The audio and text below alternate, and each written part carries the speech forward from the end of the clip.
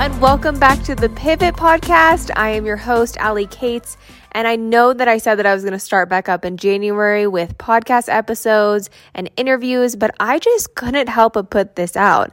I recorded a 20-minute just download of how it felt to go through my latest journey, which was a Panchakarma retreat. It was 5 days and it ended on Saturday, and there were so many good little nuggets of wisdom and information that because I allowed myself to get really quiet with myself, I was able to listen to those intuitive downloads. And so I wanted to share this for anyone that feels like they're in a rut or they're stuck or not. Like maybe your life is cruising, you feel good. This is also for you. So I'm so grateful for you that you're here. I'm so glad that you are here. I hope you're having a good day. And remember, if you're not, there's nothing wrong with you. We get so caught up in the what ifs and the how to's and the, oh my goodness, I need to respond to this and I need to follow up with this person and all of these things in our mind keep on going and going and going. But what we truly forget in those moments that the only person that you need to take care of in this life for a certain amount of time during the day is yourself. But when we're constantly fragmented, it feels like pieces of our souls become fragmented. And I know that's true for me is that when I took 5 days away from responding to people's text messages, responding to emails, looking at Instagram and social media and being on TV and really got quiet with myself and listened to what was coming up for me, it was actually a lot easier to process because instead of getting these microdoses of people that then fragmented my soul, I was really allowed to pick back those pieces of myself and put them together and say, what is true for me and how do I need to move and coexist in my life so that I can be my optimal human being? What does that need to look like? How do I need to create practices and rituals in my life so that I can be optimal and so that I can show up for not only myself, but for people that I serve and also my family? And I think that's the biggest thing right now is that the more that we become connected to our phones, the deeper we get away from ourselves. We get away from what's true because when you start scrolling, you start looking at people's stories, you're getting these emotional reactions, whether you realize it or not. And that can take you on a whole nother journey for moments at a time that can really pull you out of the present day. And it takes an extra amount of time to get back to the present day because you're so pulled out of it. And that's what I found to be really transformative in this time period is just being really true to myself, really looking at my surroundings, taking things in, focusing on the sounds that I'm hearing, listening to people even deeper and being in connection and community with them even stronger. And it's hard to go through a deep transition like this without not wanting to feel like you just kind of want to hibernate away from anything that rustles your nervous system because it's this deep relaxation that I felt during the 5-day Panchakarma.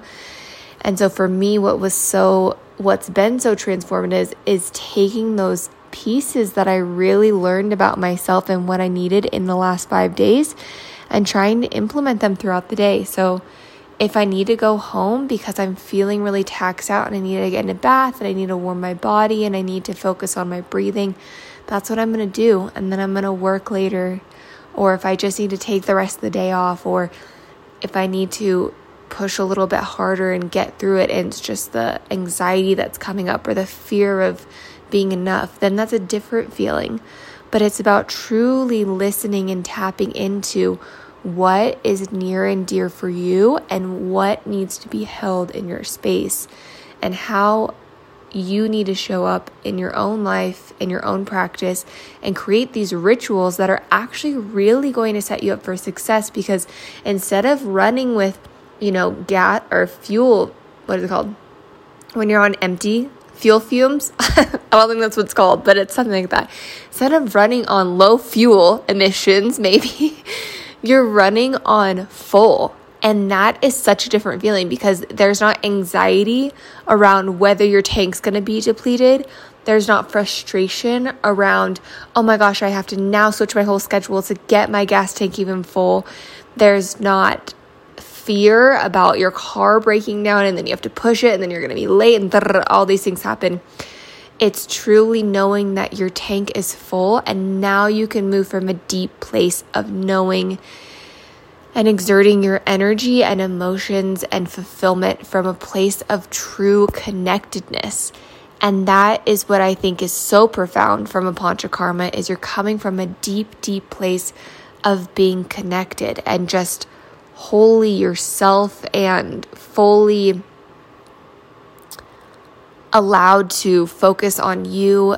And I know for me that there have been so many times on this journey with my health that I've had to really rethink the way that I've been doing things in life and rethink the stories that I've been telling myself and rethink the reactions that I want to get from people, because something that was so profound that was coming to me is like true healing and true freedom is letting go of the poison that you're holding in your life. And for me, that has been this type of resentment that I've held onto because of the pain and the trauma that has happened in my life.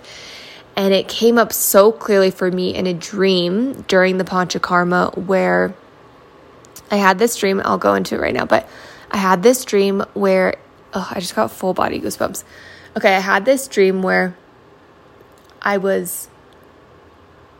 have a friend, and this was in real life. This friend is still my friend today. I love her dearly. And she asked me, she said, hey, can you get me some bees? Because I do bee venom therapy. And I was like, sure. They're under this house that I haven't been to in a long time. I don't know if I can get to the house, but I'll try to get them for you. And she was like, okay, I need them. And I was like, no worries. And she said to me in the dream, she said, I also need you, or she said, I think you need to clean out everything that's under there. And I was like, I don't know. I was like, okay, but I'll go. So I go into this house. The house was where I got alcohol poisoning when I was 15 years old, and it was very traumatic. And I got alcohol poisoning, so I was trying to escape the reality of things that had happened at that age in my life. And so I pull open like underneath the home, and I realized that I've been storing these 5 snakes. And there's one in this North Face backpack that I literally used to wear.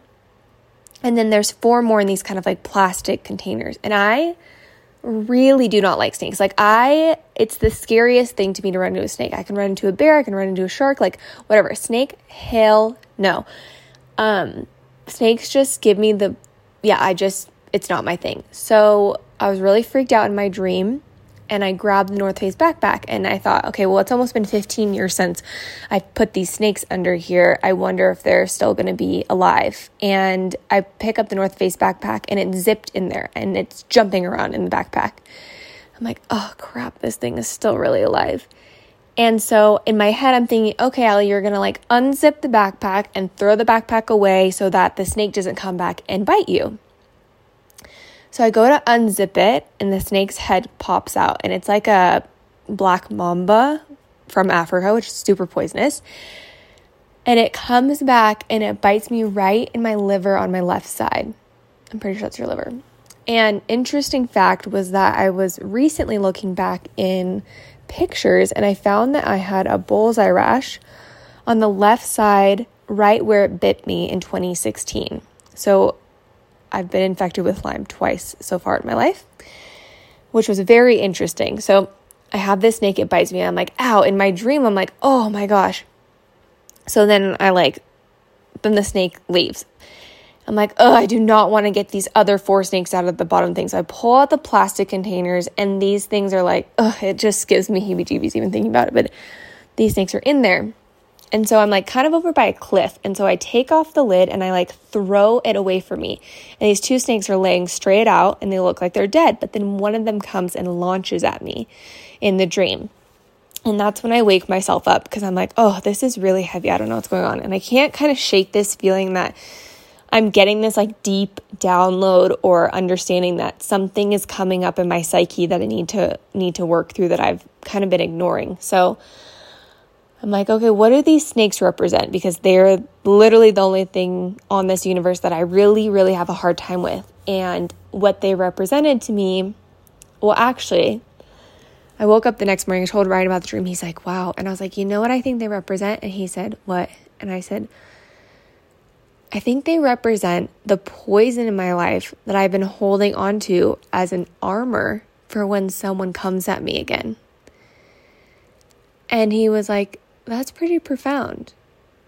And then on my drive to South Lake to go to my Panchakarma, I was like just thinking and crying and like processing what was coming up for me. And what was coming up for me is that I hold on to resentment to think that it's going to somehow be this kind of armor or shield that I can use again to hurt the people that have hurt me. And what I realized in that dream and what I've been realizing this past week is that when you hold on to anger and resentment, the only thing that it hurts is yourself. And it actually becomes deep poison within yourself because it's just accumulating and festering, and you think that it's dying, and really it's just getting stronger to come back and get at you. And that was so profound to me. Now, fast forward after the Panchakarma, because I wasn't on my phone, I looked up, what does snake symbolizes in your dream? Because I'm like, this is really interesting. Let me look it up right now so I can give it to you in real time. But it was saying that it means, that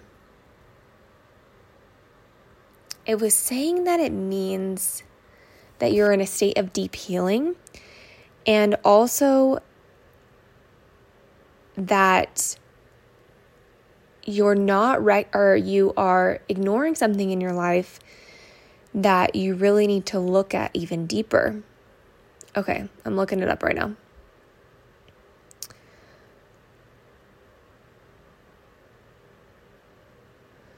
Okay, regardless of what you imagine, the snake might appear. If a snake appears in your dream, okay, so it says, if a snake appears in your dream, you should not ignore it. Just as you would not ignore coming across a snake in real life, neither should you ignore your snake dreams. There's either a poison element in your life that you need to get rid of, or there is healing you need to recognize. Either way, acting upon the message or warning is a very good thing to do. So then it says, if the dream was terror-inducing, start with how the dream made you feel. A snake within a nightmare is a very good indication that your subconscious feels there's a toxic person in your life that is an immediate threat, meaning their toxic behavior has reached a point where your subconscious has had it and needs to slap you into attention. And then it was also saying, like, I can't find it right here, but oh, here we go. If the snake bit you, in this case, the snake likely has less to do with others in your life and more to do with you, specifically your health. The meaning of a snake bite in a dream can be counterintuitive. The bite is similar to a shot being administered. So if a snake bites you in a dream, ask yourself if there are any health issues that are beginning to get better, or an emotional wound that seems to be healing.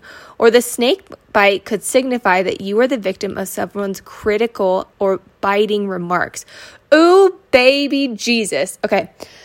So when I read that, I was like, oh my gosh, it just gives me chills again. Because when we're allowed to get clear and tap into what we need and really let our subconscious do this work and let our body do this work of healing and transforming and shifting and navigating this world that's crazy that we live in, so many things can come through.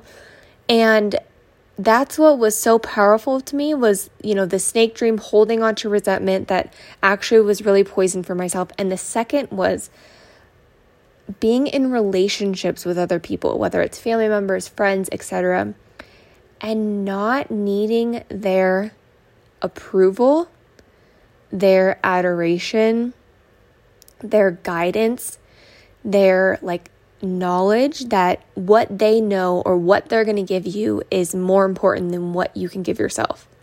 I'm going to repeat that again. So not letting other people take power from you in that way. And of course, being in community, asking questions, learning from other family, friends, etc., but not letting what they say really dictate your worth. And like the mantra that I just kept on thinking in my head was, I am whole, I am enough, and I am connected to a higher being by myself. Like that was the thing that I just kept repeating. I am whole, I am enough, and I'm connected to a higher power beyond myself. And that gave me so much freedom to just really drop in and allow myself to not only settle, but like settle my nervous system and say, it's hard being this age, especially I feel like as a woman and as a man, you're in your late 20s, you're really like stepping full force into your life. And sometimes I feel like it's hard because you really gotta figure out what's true and right for you and how to say these things kindly to either family or friends that don't necessarily agree or see things the same way as you, and still feel whole and perfectly okay that what you hold to be true doesn't need to be what everyone else holds to be true. And the last thing that really came through was that I do not need certain words spoken to me in order to feel whole. So there are people in my life that I've always wanted apology from, or a sense of relief from in our friendship or relationship. And what came through was like, you do not need that in order to find healing and find deep healing and heal. You don't need those words to be spoken because, once again, you are whole and you are sacred and you are everything that you need to be on your own. And okay, I lied. There was one more thing. I keep on just, I'm in a flow state right now. And the last thing is that when we give that type of power away to people in our life, and this came through when I was in the Panchakarma, because you're in like a very deep, relaxed state, and very deep, relaxed. And obviously this is not drug inducing at all. You are 1000% sober, but you're in a very deep, relaxed state. And the last thing that just was coming through was that my soul, like I got this picture of my soul and it had been shattered in the air. And there were these pieces of my soul that had been put with other people. And I kind of gave it to other people at these times because I felt very weak. And, this makes me want to cry even talking about it. But I had like put these pieces of my soul with these people because I felt weak at the time. And I felt like they could carry it, or they could hold it, or they could hold it for me until I felt strong enough to regain it. And this image was me walking to these people and just taking those parts of my soul back and making it whole again. And that's what I think is so profound, at least for me in this journey, is that sometimes you need people to hold something for you because it's really heavy and they feel like they can do it, or they have the space to do it, or they're able to, walk with you on this dark path that you're going on, or this light path that you're working on, or whatever the thing is. And you give these kind of pieces away to people because you're like, oh, this is really heavy. Can you hold on to it? It's like almost giving someone a purse. Like, can you hold this for a second? But then the power is when you go back and reclaim those pieces back to yourself and say, oh, no, I'm whole on my own. And thank you so much for holding this piece, but I'm ready to take it, and I need to find the ease in my life being whole again. And that was like, that was the last day of my Panchakarma. I was crying so hard, like ugly, crying, weeping, like loud. It was so juicy. It was so healing. And which is a fun fact of the day, is that you do not need to look cute when you're processing, just so you know.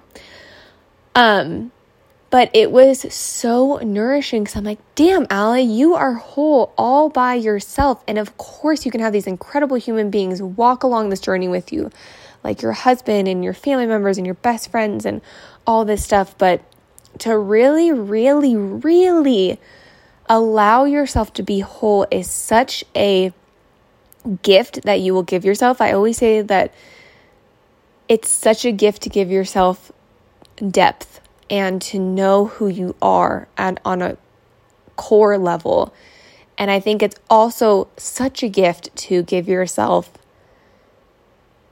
space and time so that you can realize that you are whole and you are human and you were deeply, beautifully made all by yourself, not being anyone else, not a pound thinner, not a pound heavier, not anything, not a different shade of hair or, I don't know, different eyebrows, whatever the thing is for you. I don't know the thing. Like, you are whole all by yourself. And so that was my Panchakarma in a wrap. I'm going to be, I think, maybe writing a blog out specifically more about what day-to-day kind of looked like.